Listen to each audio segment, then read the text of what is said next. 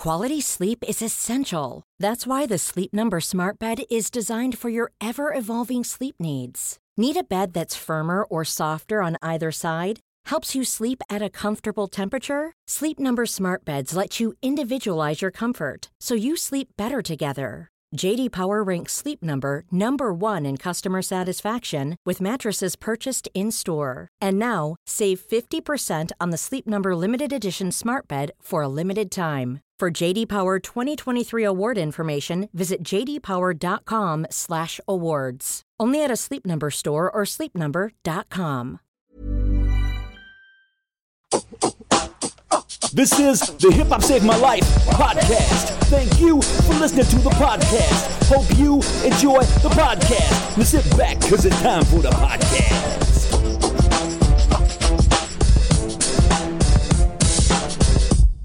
Welcome to Hip Hop Saved My Life. We are on Zoom again, and we are joined today, Rupert, by, I would say, hip hop royalty, wouldn't you? I'd say living legend. Would you? Is that what you'd say? Yeah. You've never said that before. No. You've never said living legend about anyone before. No. We are joined by the one and only Eve. Hello, mate. Hey, what's up? How are you guys? We're good. Very, very good. Very, very good. How are you? I'm good. Thank you for having me. I'm excited to be on. No, thanks for coming on. Just before we get into sort of hip hop chat and just how you've been and stuff, Rupert and I were having a little bit of a conversation about what is your opinion about men dyeing the grey out of their beards, just as a sort of, it's just something we were talking about beforehand, because I don't know if you can see, but I'm coming in a bit panda. I've got it going as well. I think it's nice. I think keep it. Listen, to each their own, but I think it's sexy. Right. Honestly, like my man, his gray's coming in. I think it shows like wisdom. You know what I mean? Like it shows you live some life. Sure, but if he started dyeing it, if your other half started dyeing it, would you be supportive of that? If that was what he chose, are you sort of quite laissez-faire about that kind of thing? No, listen, I gotta be real. It probably would be shocking if we had a conversation about it. We need to talk about it. We also need to talk about who's doing the dye job. Yeah, that's the other thing. When men start dyeing their hair, it can look real bad. Like never go all black. You have to like paint it. How do you do it? You paint it on? Is it like a little brush? Yeah, you need. It's like, I'm sure there's a technique. I've never dyed a beard, but I'm sure Ron, it's a technique. I was asking Ron, but thank you. But. Oh. I was like, I don't know. Yeah, the thing I use, I did it once, Eve. And a friend of mine recommended it, and it's like you get it's like a little mascara brush, and then you sort of coat in. You leave it for 5 minutes. But I did it in a hotel when I was on tour, and then I permanently stained the bathtub. Any one stage where you're just doing it, going, "Oh dear, come to this." A little bit, brushing my beard and painting. My problem is it went super jet black. Yeah, like it wasn't like natural. See, that's and so when I looked in the mirror, I looked like a fucking 90s magician. It was like David Guest or whatever. Do you remember him? Yeah. It was like that. So anyway, I just wanted to let's get. I mean, that's very trivial. It's all good. So Eve, how is life treating you? What have you been up to? Yeah, life's been pretty good. I've been busy. I just actually got back into London on Monday. I've been away for like 2 months actually.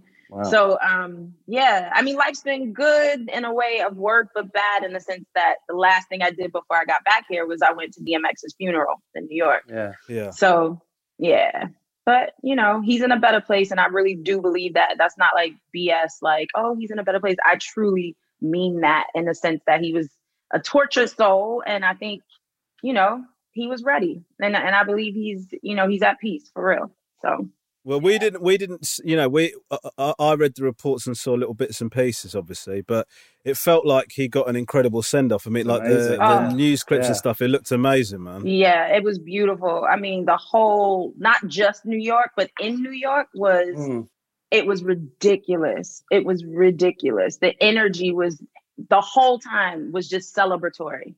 It was beautiful. And the memorial service was actually incredible. So yeah, it's amazing. Like when you think about how far hip hop has come in terms of like, I remember being, you know, much younger, and like when if something happened in hip hop, you know, particularly in the UK, where, you know, it's not as big as it is in the States, but like when something had happened, it's a very minority story. But when the story of DMX went around, it was like he was being spoken about in the way that rock stars used to be spoken about. Do you know what I mean? It felt like you know, they were getting vox pops from people who were talking about the impact that DMX had on them and stuff like that. And I know obviously it was very, very sad, but at the same time I felt like, and I don't know how you felt, that it was being given the weight and the gravity and the attention that it should be given, right? 100%. I agree with you. I think sometimes, and it's especially in hip hop, a lot of times things can be swept away quickly, or you know, there's, like you said, there's a small group of people who might know that one person, but he touched so many people around the world. And I do feel like he was, I mean, I hate to say rock star, because he was a hip hop star, but that gravity of what rock star means, he 100%. And I think it was beautiful to see, honestly. And I think it was beautiful for his kids to see as well. Yeah. You know what I'm saying? Because obviously he was a very honest person and they know his struggles, but to see how, and they loved him, of course, because that was their dad, but to see how other people loved him as well, I think is so great for them and their healing. So yeah. And so when did you get back from the States then? Monday morning, I think. Oh, okay. Still so how are you feeling now? Shattered? Oh my God. Well, I just woke up right before this. So I was like, I set an alarm. Yes, because I was like, I can't sleep through this. So I set an alarm on purpose because I was like, I know we've tried to get it going. So thank you as well with the schedule. I appreciate it. But so I'm good though. I'm all good. I'll just be up all night. It's fine. It's fine. Yeah, I did a month in Melbourne, Australia for the comedy festival there. And I did not adjust to Australian time at all. So what would happen is I would wake up. My show was at 8 p.m. I'd wake up about 7 p.m. and then I'd get ready and I'd go down to the show. And then one of the other comics would be going, "What have you been up to today, man?" I said, "Well, I woke up about an hour ago, and I'm probably going to be watching Netflix throughout the night because I won't be able to sleep." I mean, it's horrific, isn't it? It's horrible. It's so bad. I feel like there's all these theories. Like a friend of mine was like, "Just stay up all night. You'll reset your clock." And I'm like, that doesn't work anymore. I think when I was younger, it used to work. But I'm too old to stay up, but then you do wind up staying up all night. It's all bad. It's all bad. I think I might just drink tonight. Maybe drinking. That's the way to do it. Yeah, knock yourself out. Yeah, exactly. Because I don't know if everyone knows, but you live over here now in the UK. I do. Right? Yes, I live here. It's funny when people are like, "Wait, you live here?" That's what people hit me with all the time. Like, "You live here? Wait, how long you been here?" I'm like, I've been here actually like 8 years now. It's been like a minute. What brought you over to the UK then originally? My hubby is British. So my hubby, Maximilian, is British. And we decided, I guess when we got together, my stepkids were small. So it made sense for me because I could fly and do whatever I need to do. And then I wind up actually falling in love with being here. Like, to me, this is home. It's so weird. It's like I land here and I feel happy. Right. So I love it. Yeah. Listen, I imagine if you've been here for 8 years, you know that the British have a tendency to kind of self-deprecate or whatever. Yeah. But let's be honest, it's shitter here than the States, isn't it? No, I love it. I love it. No, I honestly, seriously, for real, love it. I think it is definitely different. There are some things to get used to. Like, I do say to my husband sometimes, like, we are speaking English, but it's not the same English. Like, we need to take a break. Like, if we're having an argument, it could literally be about two different things. Like, so yeah, I'm still getting used to some things, but I love it. Yeah, it must be so weird because I just think for British people to see Eve lives in the UK, it's so fucking mad. And people they ask that question too, though, not to cut you off, but they're like, "Oh, you live here?" Then it's like, "Yeah, I love it." And then they're like, "Really? Over the States?" Yeah. I mean, what? Is there any other US rappers who've settled in the UK that you know? Not that I know of, but I know a lot of US musicians that come here often. Like, and I think that's not just rappers. I think that's just how it's always been in music throughout time. I think we always see American artists come here for inspiration, or, you know, there's a level of not give a fuck that people love here. And that's always been like that. Didn't Jay-Z spend a bit of time, didn't he, in Brixton in his formative years? And Africa Baby Bam lives in Ruislip or something, doesn't he? I'm pretty sure. No way. Yeah.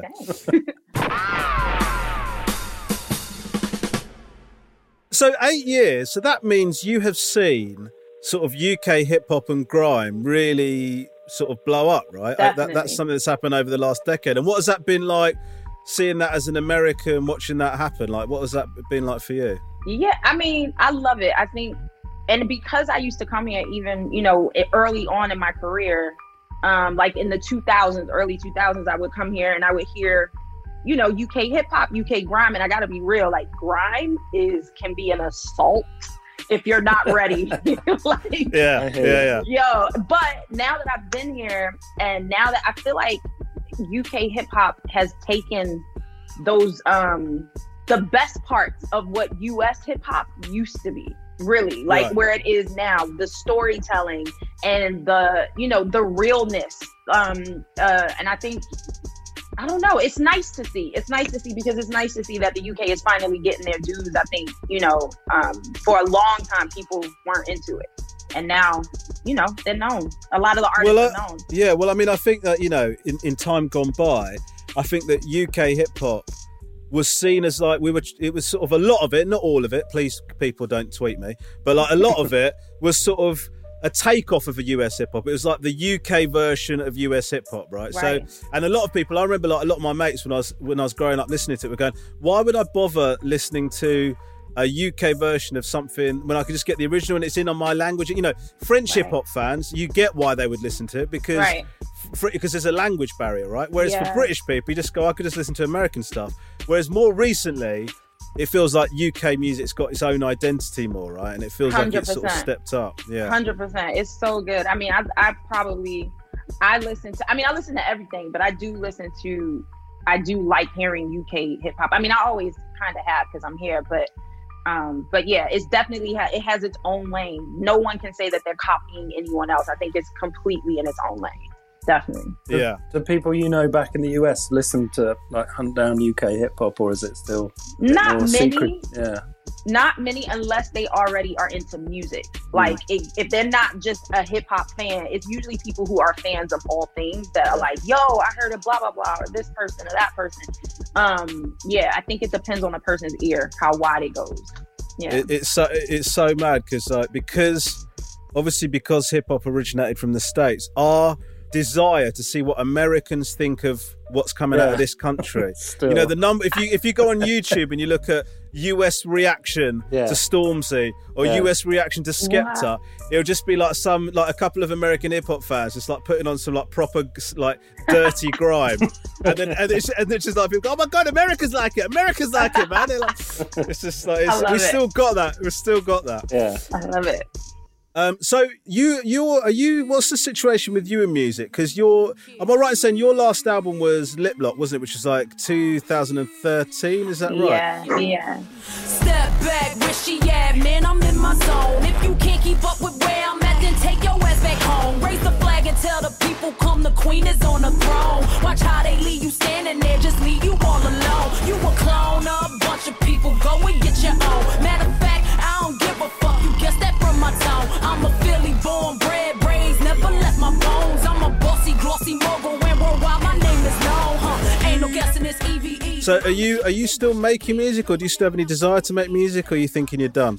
I don't know. I mean, music is always going to be in me. I did put out a single. Sorry, that's my dog Hendrix in the back. If you keep hearing him barking, no worries. Well, I've got 3 children that are going to make a lot of music. They bark as well, yeah. Yeah. They're very, very yappy. Oh my Lord. But yeah, I put out a single probably, 2-3 years ago, just to kind of feel, just to kind of dip my feet back in. And it is a conversation that comes up all the time. I'm open to get on people's albums. I'm kind of taking my time. It's weird. I think I love music. I'll always come back, but I just need need to feel right about getting back in the studio. Like, what am I doing? You know what I mean? I don't know where I'm at yet with it. So I don't want to fully jump back in, but I always perform. Like, I've never stopped performing. And like, thankfully, a lot of the festivals that I had last year have come back this year, which I'm really looking forward to. So I'm always performing, but yeah, we'll see what happens. I don't know. So we share a tour DJ because Martin Too Smooth, who's our resident DJ, is your DJ as well, and he's been telling me, like, all he does is rave about your live show. You know, he was saying to me, honestly, you got to check it out. It's like, because we I don't know how much you've heard of the podcast, if any, but like one of our bugbears is that live hip hop often doesn't match up to the recorded version. Oh yeah. And Martin knows that about us. But he said to me that you put on a show. Is that something that, like, because you sometimes, I'll be honest with you, I've seen some artists, but I'm not going to name any names, but they come out, they do the tour, and you can tell that they're doing it because they need to make some money. Yeah, and I respect that, and it's totally fine, but it doesn't make for a great show. So So I take it your attitude's slightly different, right? Yeah, 100%. Because my thing is, literally, first of all, one, I don't want anybody coming to see me and talk shit about me after the show. Like, I don't even know the people watching me, but I would feel some type of way if somebody was talking shit about me after the show. So that's one. And two, I respect the fact that people took their time to come see me, period. And I feel so lucky to be able to be on stage to perform for people that I take it so seriously. Like, I have rituals and everything that I have to do before I get on stage. Like, you know, because it's my honor. And also, I realize I'm the most comfortable in my skin on stage. It is my favorite place to be. I'm the most me when I'm there.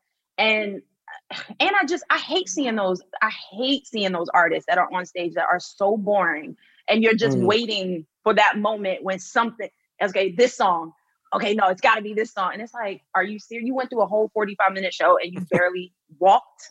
Like, I can't even, I take the live shows very seriously, and I want people to have a good time, man. Like, and I think I come from an old school place of that, though, where you had to grab the audience. Like, you know, we didn't have YouTube or Instagram or anything. You had to go to shows in person. And if your energy wasn't right, you getting booed off stage. I'm from Philly. They will boo the shit out of you real quick. So yeah, man, it's a big deal. You have to come to a show. Hopefully we're in the same area once things are open and you can see. Yeah. No, we're definitely going to come. Martin keeps saying we've got to do it. But speaking of Philly, because when I take friends of mine or my wife's not a massive hip hop fan, but I take her to see artists that I really love, and I feel this pressure. I really want them to be good, so that because I almost feel like I've sort of organised this night of entertainment. Do you know what I mean? So like, I feel like, and so many times it's not gone well. But the one band that we went to see that my wife became a lifelong fan of, and I know you've worked with them, is The Roots. Yo, I'm the type that's always catching a flight, and sometimes I got to be out at the height of the night, and that's when she flip and get on some old. Another lonely night, seem like I'm on the side, you only loving your mic. I know you got to get that paper, daddy, keep that shit tight, but yo, I need some sort of love in my life. You dig me? While politicking with my sister from New York City, she said she know this ball player, and he think I'm pretty inside. I'm playing, boo. The Roots, they like put on a show, right? And so like I remember like taking her to see them, and she hadn't even really heard any of their music, but it's that thing of like, you know, sometimes when you go to a gig and you're waiting for the songs that you're waiting for the big ones that your friends know so that they can react. But there's other gigs you go to, it doesn't matter what the song is, it doesn't matter if you've heard it or not, they just smash it. Do you know what I mean? And that's like, you know, that's kind of what The Roots are, and De La Soul are like that. There's loads of like, you know, really good examples of it. Yeah, but, no, I agree with you. I've been going to The Roots concert. I've known them since I was 15. Right. So I used to go to their, to me, they were already like The Roots. But that's also where, that's a Philly thing, I think, as well. Like, they have always been that way and have only consistently gotten better and better and better. And I agree with you. Like, they could play Old McDonald and you still be like, yo, they are amazing. They're amazing. Like, How aware are you of, because I know we talked about how you are hip hop royalty, and you are like, you know, it's why it's so mad to be talking to you actually, because you are one of the upper echelon of anyone who's ever done it. So how aware are you of your status in that? Is that something you wear lightly? I mean, how do you deal with that? I don't think about it. It's very weird when I hear people say stuff like that, because I'm like, I just feel like I have it is the best. I wouldn't take it away, but I feel like when you I can't look at myself in any of that. I know what I've done, and I'm so proud, and I feel blessed to have had those moments in life, and to have had the successes, but I don't know. Yeah.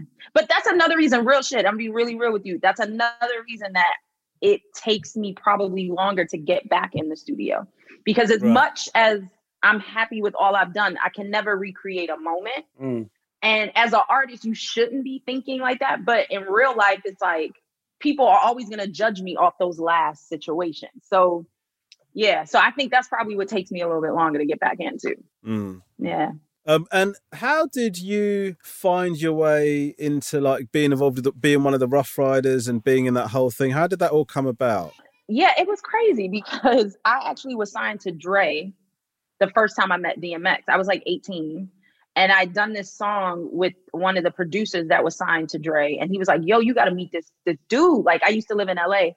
And he was like, you got to meet him the next time he comes through. His name's DMX. He's blowing up, blah, blah, blah. And I met him then, and X and I stayed friends. So I knew all the Rough Riders because I would hang with them when they would come to LA. And then Dre dropped me. But Aftermath and Rough Riders have been under the same company, basically, with Interscope. And the guy, Jimmy Iovine, was like, yo, I think you'll be dope on, I mean, he doesn't talk like that at all, but he was like, at all. He doesn't talk like that at all. But basically, he was like, I think you should go over to this other label. And literally, I got a call one night. I was in Philly, back in my mom's house, and was like, yo, you got to go to Yonkers right now. And my chance to get signed was being in a cypher. And that's how I got signed. I literally was in a cypher for like 40 minutes and got signed from the cypher. Really? Wow. Yeah, literally. So how long was it between that happening? And because I know you've talked before about being dropped by Dre, and it was like you were signed to that label at 18, and then like you were sort of you stopped getting communication, right? And so you were thinking, I'm signed to this label, but when am I going to put my album out, right? Yeah. And so, well, listen, I totally get now why he dropped me. I was fucking annoying. I used to show up to the studio. I literally would show up and be like, yo, when am I making, what's up? You got me. Like, I was crazy. And my name was Eva Destruction back then. Yeah.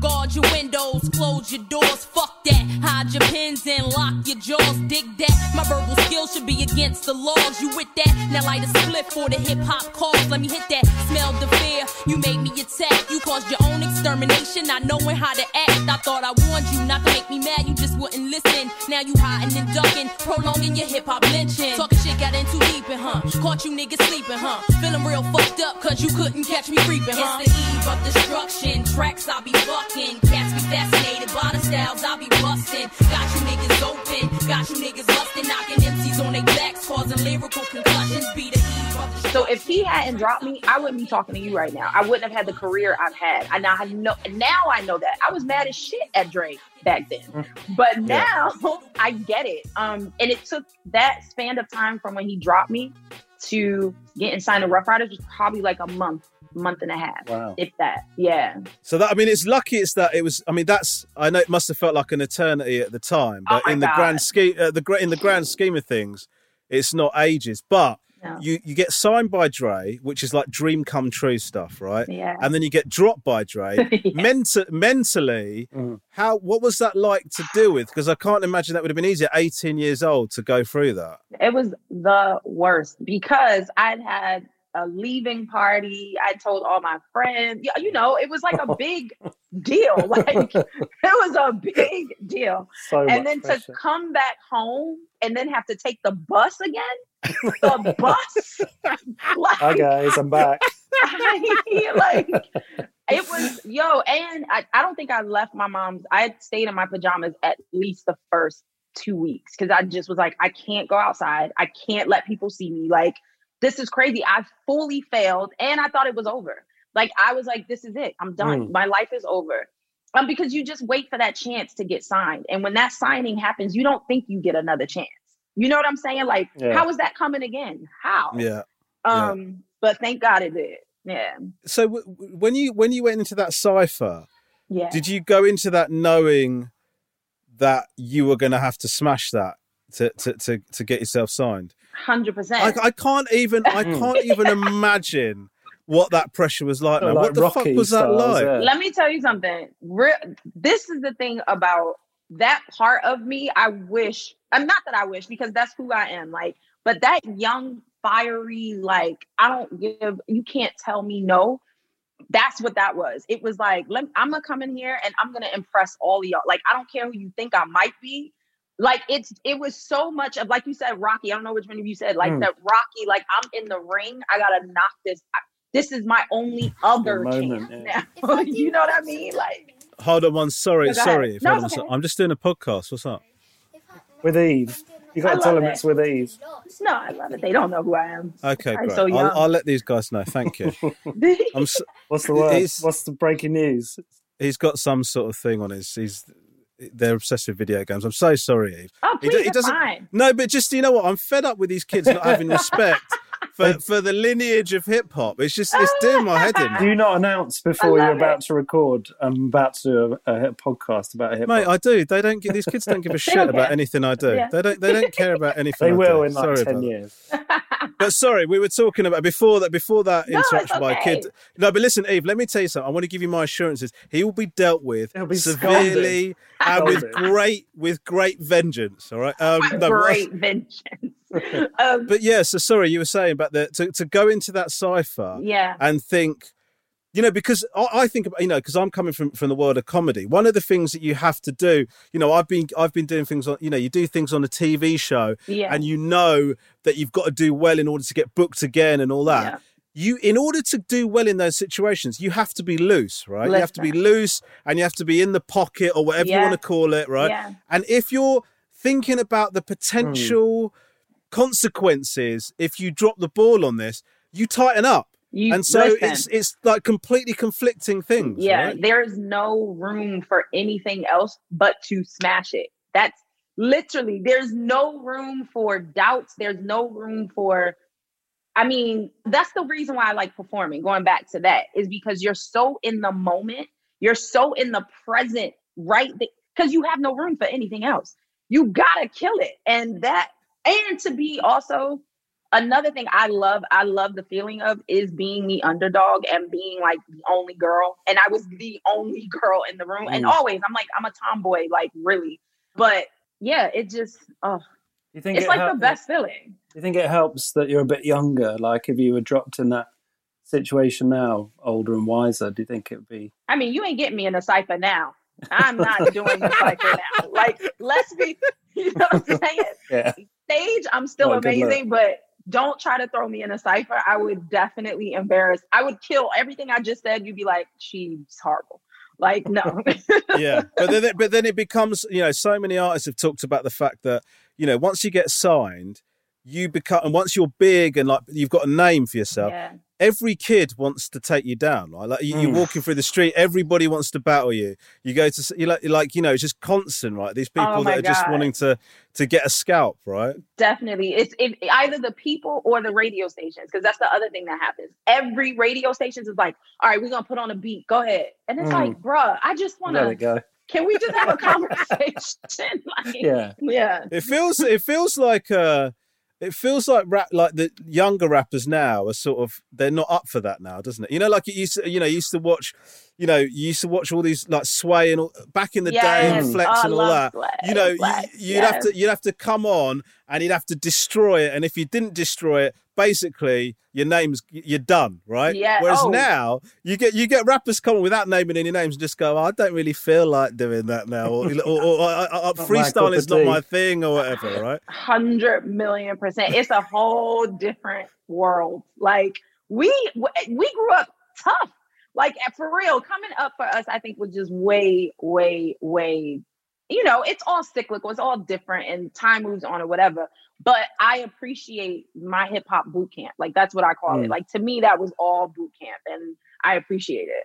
What's your attitude towards it? Do you think, you know, hip hop is skills based? It's all about showing your ability. So actually doing that, being in a cypher, being asked to go onto a radio show and do a freestyle, that's all part of what it should be? Or do you think, well, when a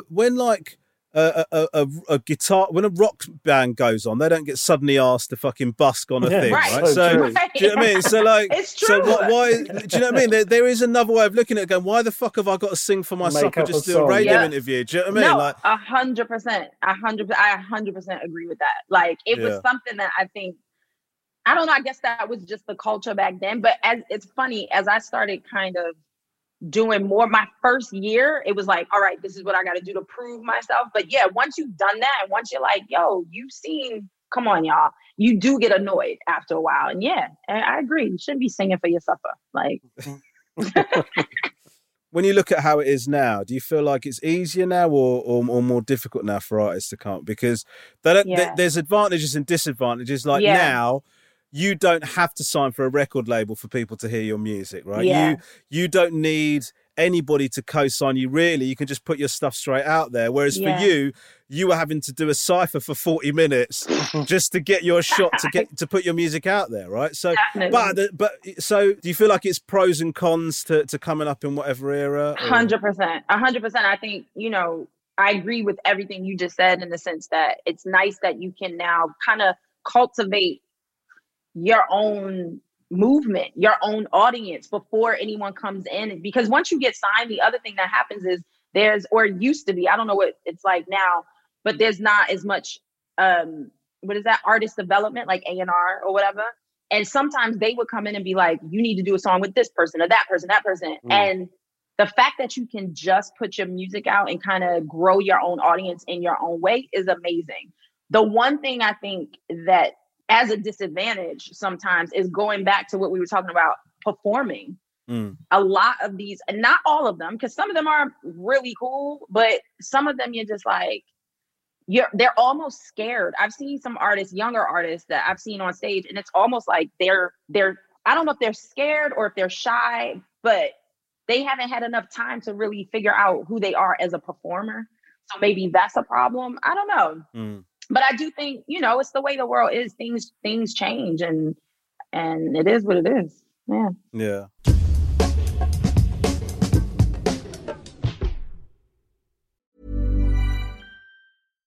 One size fits all seems like a good idea for clothes until you try them on. Same goes for healthcare. That's why United Healthcare offers flexible, budget-friendly coverage for medical, vision, dental, and more. Learn more at uh1.com.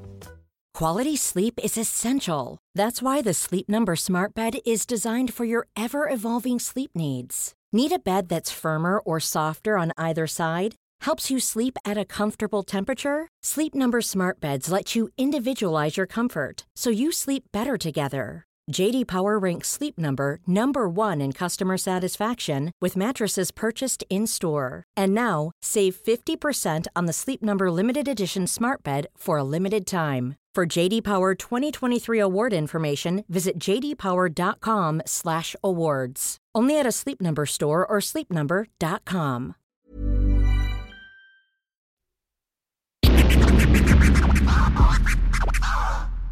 When you first came up and you were starting to do your own music, were you a big hip hop fan? What were you listening to when you were coming up? Was it all East Coast stuff, or were you kind of quite varied?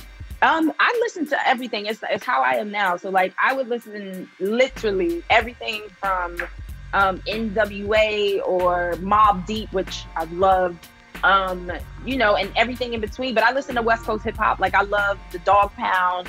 I love Snoop. Yeah, I mean, I kind of listen to everything. I listen to a lot of New York hip hop just because it was so close to Philly. So like Biggie and Kim, Junior Mafia, like all that. So, but I also listen to tons of reggae. I listen to I listen to everything. Sorry, my dog. That's all right. Hey, Papa, you can come out? Oh, sorry. Oh. Say hi. What's the name? Hendrix. Sit down. Hendrix. Hey, Hendrix. Say hi. Okay, he'll be fine. I mean, when you were like, you know, because obviously you and the Rough Riders were one of the biggest forces in hip hop, like, you know, like worldwide famous. And when you were hearing other camps and other artists' records, were you able to listen to that and go, I really enjoy that? Or if somebody brought out an absolute banger, were you thinking, oh no, this is a fucking nightmare? I mean, what was your attitude? Listen, we were so in our movement, we didn't care about nobody else at all. Like, and that is, I swear to God, I wish it was like, we were killing it so hard, and that is the truth. We were so, all of us, whether it was X or me or the Locks, it was just that time. And I don't know, it was a magical time because we were so in it. And also when you're in it so hard, you kind of have on blinders anyway. Like you're working so much. You're too exhausted to think about anybody else by the time the wheel stops. You know what I mean? You wouldn't listen, you weren't hearing other tunes or whatever. I mean, we did, but we didn't care. Yeah. Like, you're not coming, like, come on. Like, we just did not care. That's so like, refreshing. We just did not care. And the other thing I think that was great about that time is, like, if there was another artist who was killing it, you do a collaboration with them. Let's go. Right. Like X and J, like, you know what I mean? Like, Jay-Z was coming up, and it's a total different style, but Jay was started getting so huge that X and J do a record together, then it's like, okay, solidified. Like, and then even if you talk about movements like Cash Money came up, they had a whole movement too. We go on tour together. It was kind of coming together, you know what I mean? So yeah, it was good. It was a good time. You're taking me back. Were there points where you looked at each other and went, holy shit, man, like, we're massive. Like, I can't believe what's happening to us. I mean, it must have been mad to be in the middle of that. No, I think when you're in it, you're just in it. You don't even have that moment until you kind of look back like, damn, we were really huge. Like, but if it's your life, you're just there. And I've had a few of those moments as I've gotten older, when I look back like, damn, I did do that. And I did meet that person, and I did fly here, and you're so not aware of it while you're in it, because it is such a machine and it is constant. It is truly, truly, truly constant. You really don't have time to reflect. You really don't. Are you enjoying it, or like at that, or is it just you've got to go to do this interview, you've got to do this concert, you've got to do this? Is it like is it like a production line, or were you able to sort of? There were times. Listen, the best times of my life, I'd never take it back. But there definitely, when I look back on certain times, you know, you just got to do what you got to do. You get to a point sometimes where you're scared to say no, or you're self-medicating, which is something I did. Like, I drank way too much. I smoked way too much. And I definitely had some days where, some months where things were dark because I was so tired, but I didn't understand. It was like, fuck, you got to do it. You got to do it. You got to do it. So, and like I said, it was scary sometimes to just like, I'm tired, man. Like, I don't want to. So you just keep it moving, and whatever it takes to keep it moving, you keep it moving. Yeah. It's difficult that though, isn't it? Because that's your dream come true. That's absolutely what you wanted to do. Yeah. And then suddenly, because of the intensity of it, this thing that is your absolute, the thing you want to do more than anything else in the world, starts to become a thing that's causing stress for you, right? I mean, it's that's crazy. A difficult thing to deal with. It's crazy. I remember, you know, there was a time where I don't know if it was my third album had gone or whatever, but I was on this tour and I had gone to New York. I had to fly to New York for a day and do this video. And then I was supposed to fly right back and catch the tour.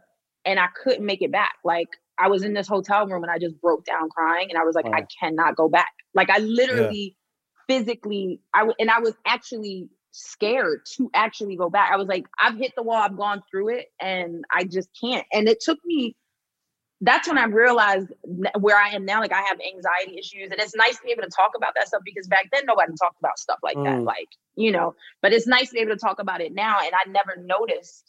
Nobody knew what that was. It was just like, oh, you're exhausted. No, really, I might have an issue. Like, something's happening. But I got through it, thank God. I can totally relate to that. I mean, it's so weird because you sort of you feel like you can't really get sympathy for it because you think, well, I'm doing this really cool thing. It's like, I always wanted to be a stand-up comedian, and then I remember like being on tour once, and I was doing a show, and then like I just like an idiot in the interval of the show, I looked on Twitter. And somebody tweeted saying they weren't enjoying the show. Oh, and that's no. Why would you do that? I know it's such a small thing in the grand scheme of things. But because I was tired and I was worried about how the tour was going and all that, I fucking spiraled. Do you know what I mean? And it was almost like an out of body experience. Like I did the second half of the show, and you don't even feel like you're in the room or anything, man. No, it's so mad. No, and then, it's horrible. Yeah, and then you feel like you can't even say to your friends, you go, you're upset at your big show that you were doing when you're doing stand up. oh my god, that must be so difficult. For you guys. You guys really, I would use your phrase, take the piss out of each other. That was so American. You take them, but you do. I can't imagine what it's like for you guys over here to like, because and people do. I hate that. Like, I used to have a friend that used to do stuff to me like that. He would literally say like, "Oh, must be nice. Oh, must be nice. Must be nice." And it's like, dude, what the hell? Like, I'm sharing. Like, I'm trying to share, and like also everybody's reality is their reality, and like, this shit is hard. And trust me. Take the average person who looks at your life, they think they want it, or they, don't have any sympathy. If you put them in your shoes for 24 hours or a week, they wouldn't want it. They'd be like, oh shit, that's crazy. It takes a lot of work to get to a certain place. We are very lucky to do what we do, but it honestly takes a lot of sacrifice, and it's hard. It's really hard. So that guy that tweeted me when I was on at the Apollo, fuck you, man. Fuck from the him. bottom of my heart. Yeah, fuck him. That's coming from Eve. Yeah, that's from Eve.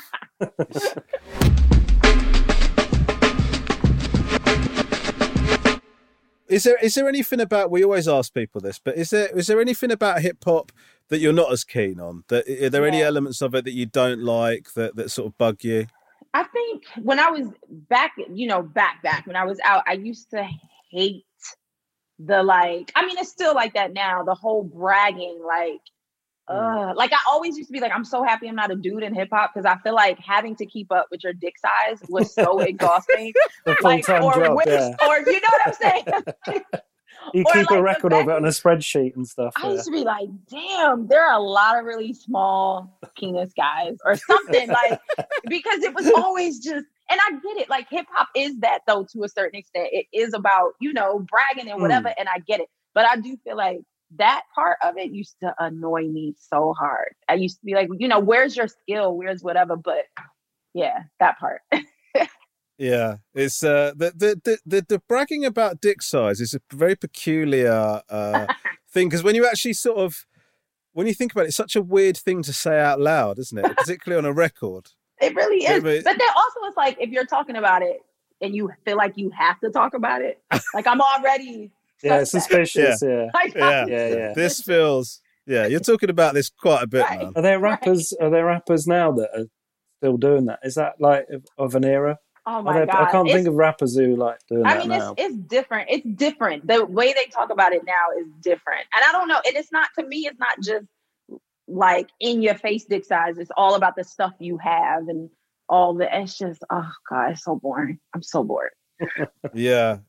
It's a weird one, that, isn't it? Because I feel like sometimes you find it, I'll be honest with you, sometimes I'd listen to it and I'd find it quite aspirational, you sort of think people have come from they've transgressed beyond their initial circumstances, and 100%. There's something great about that, right? But then what happens is there's a thin line between that and just celebrating pure materialism. Yes. But you think about when Biggie says, like, Juicy's the perfect example to me of something that's in an inspirational song, right? Because you just think it's actually beautiful. He talks about this starting point, and then he talks about now. No, I 100% It's such a agree. feel-good song. But when it goes just completely the other way, and then it's just, there's no charm to, there's a lot less charm to it. I understand why people do it, but it feels a bit incessant, doesn't it? But somebody like Biggie, still was a lyricist. Yes, totally. So that's why it was beautiful. Yeah. And like, to your point, like when it becomes that where you're literally, that's all you have is talking about your shit, but you're not telling me a story. You're not taking me on a journey. Like, then I'm like, come on, bro, what else do you have? But Biggie is, I mean, lyrically, Jesus Christ, like that's where, for me, I don't hear him bragging. I hear him, to me, that's a celebrate. He's celebrating his life. Yeah. You know what I mean? Yeah. It was all a dream. I used to read Word Up magazine, Salt and Pepper and Heavy D up in the limousine, hanging pictures on my wall. Every Saturday, rap attack Mr. Magic Marley Marl. I let my tape rock till my tape pop. Smoking weed and bamboo, sipping on private stock. Way back when I had the red and black lumberjack with the hat to match. Remember rapping Duke? The hard. You never thought that hip hop would take it this far. Now I'm in the limelight cause I rhyme tight. Time to get paid, blow up like the world trade. One of the things that you and Biggie have in common, I think, is the... I mean, please, no one has ever... What? Well, no, I have nothing in common with him. Yeah, no, he also had a dog called Hendrix, is what I was going to... No, I'm joking, I'm joking. No, I was just going to say is one of the things is the voice is I'm not saying you sound, but the use of your voice. It felt like something that separated really good rappers from great rappers in a way, because there was lots and lots of really, really good rappers who had the multisyllabics, they had the metaphors and the storytelling and all that, but it's very much like you'd hear the start of a verse and that would be how the whole verse would go, right? Pretty much you'd go, but whereas there'd be other rappers like yourself and I think Jay did this a lot, and obviously DMX did this loads, right? Where you play with it, you jump off beat, you sort of you introduce a bit of singing to it, in a hip hop way. It's there's not everybody could do that, and it's a skill that isn't talked about that much, I don't think. Do you know what I mean? I never thought about that actually.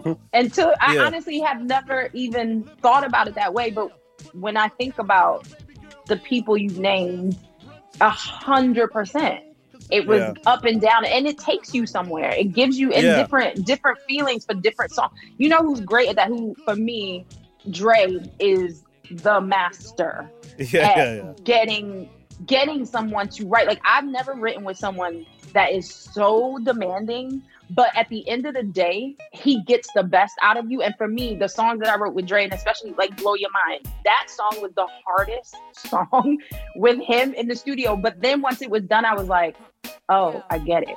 Yo, drop your glasses, shake your asses, face screwed up like you having hot flashes. Which one? Pick one, this one classic. Red from blind, yeah, bitch, I'm drastic. Why this, why that, lip stop asking. Listen to me, baby, relax and start passing. Expressway, head back, weaving through the traffic. This one strong should be labeled as a hazard. Some of y'all niggas... So what was he saying to you that was sort of pushing you? Let me tell you something. I'm still like... Well, one, that I used to hate to write hooks. I used to hate to write choruses. And he was like, oh, no. You need to write this whole record. And I was like, what's the point? Like, I'll write the verses. Because to me, I felt like verses, that was my thing. I felt comfortable. And he was like, nah, you need to write. So that was one. He kept me in the studio till I did that. And then there was one lyric, one word that he just was like, you're not saying it right. And I'm like, how else can I say it? This is the actual word. But he hears stuff in a way that other people, I've never been in the studio with anyone like that. And I think he's great at finding that and pulling that out of you. Definitely. Yeah. Well, it's like so many hip hop songs. There's a little bit of the verse that when he comes on in a club, everybody jumps on that line because there's something about it. Do you know what I mean? It's sort of. The other person I think is amazing at that is Busta. Like, the little intonations, what he does with the vocals and stuff. None of that happens by accident, does it? That has been crafted, right? Busta is bananas. He's so amazing. Like, he really is amazing. I don't think people give him enough due, honestly. I really don't.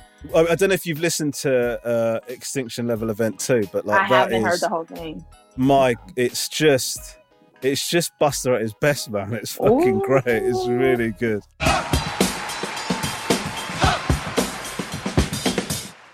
So what are you up to now then? Because you're doing TV and stuff now, right? And you're doing podcasts and stuff. So what are you up to now? Yeah, I actually I guess a few months ago, I was on a talk show in the States called The Talk for a few years, and then decided to leave it before the beginning of the year. And then I started a podcast here on the BBC called Constantly Evolving. And we are going into season 2, which I'm really excited about because I didn't think we'd get a season 2. So I'm really excited about it.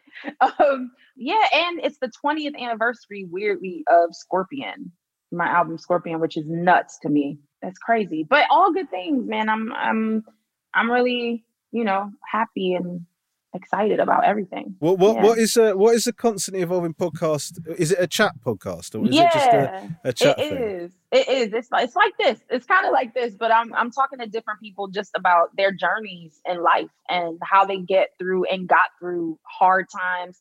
What authenticity means to them.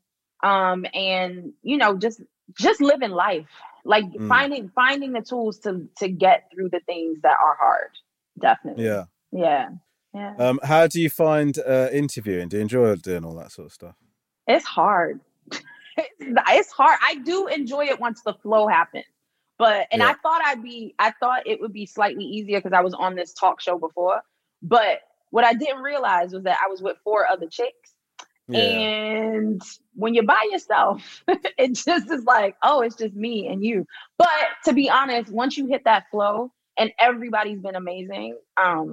It's cool, and I like to put myself in uncomfortable positions. Like it's me learning about me through this journey as well with people. So, one of the things I find very difficult when interviewing is your internal monologue. Like when you ask something and then your brain goes after, so that was a shit question. It's already out there now. Yeah, you've said it now. That was such an I bet What's your favourite colour? Yeah, I bet they've been asked that 1,000 times. You fucking idiot! You've messed this up. I think you're a very good interviewer, Romesh. Yeah, I think so too. Oh, thanks, guys. Well, I mean, it looks a lot like I was fishing for that now. To be honest, no, not at all. Yeah. I feel very comfortable. Like you make good. which I think is important. Yes, exactly. Yeah. Half the battle. Yeah. And I always arrange for one of the children to sort of break it up by interrupting as well halfway through. Yeah. It's like a psychological thing. So like you said, it's the 20th anniversary of Scorpion. So is it like was this your idea to sort of remaster and re-release it, or what's the deal with it? Yes, I mean it was kind of like me and management and the company, you and me, we kind of came together and was like, we should make this an event. And at first I kind of was like, it's 20 years, like I feel old. But then I start listening to the songs and start thinking about that time when I was recording that album, and it just honestly felt right. And yeah, like the response has been crazy. The response has been great, which is also very nice. That's always nice. So we re-released remaster, and then there's a special vinyl that is that's out right now too, like a special red vinyl. So look out for it. How does it feel? How do you get on with listening back to your own stuff? Is it do you enjoy it? Does it take you back to that time, or do you go, I wish I'd said that slightly differently? Or what's kind of your experience of listening to No, it takes me back to that time. It takes me back to a certain time, and time and place. I don't do it often. I do not listen to myself often at all.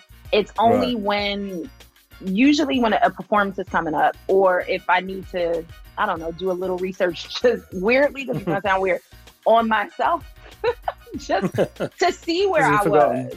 Well, not even forgotten. It's just like, oh, you hear, like, I guess for me, and maybe this is for everyone, any artist, and whether it's writing or stand up or whatever, like, where was you emotionally, where I was at that time, who I was hanging out with at that time, like, what was happening really in my life, like what horrible person I was in a relationship with at that time, or like whatever, like, you know. Yeah.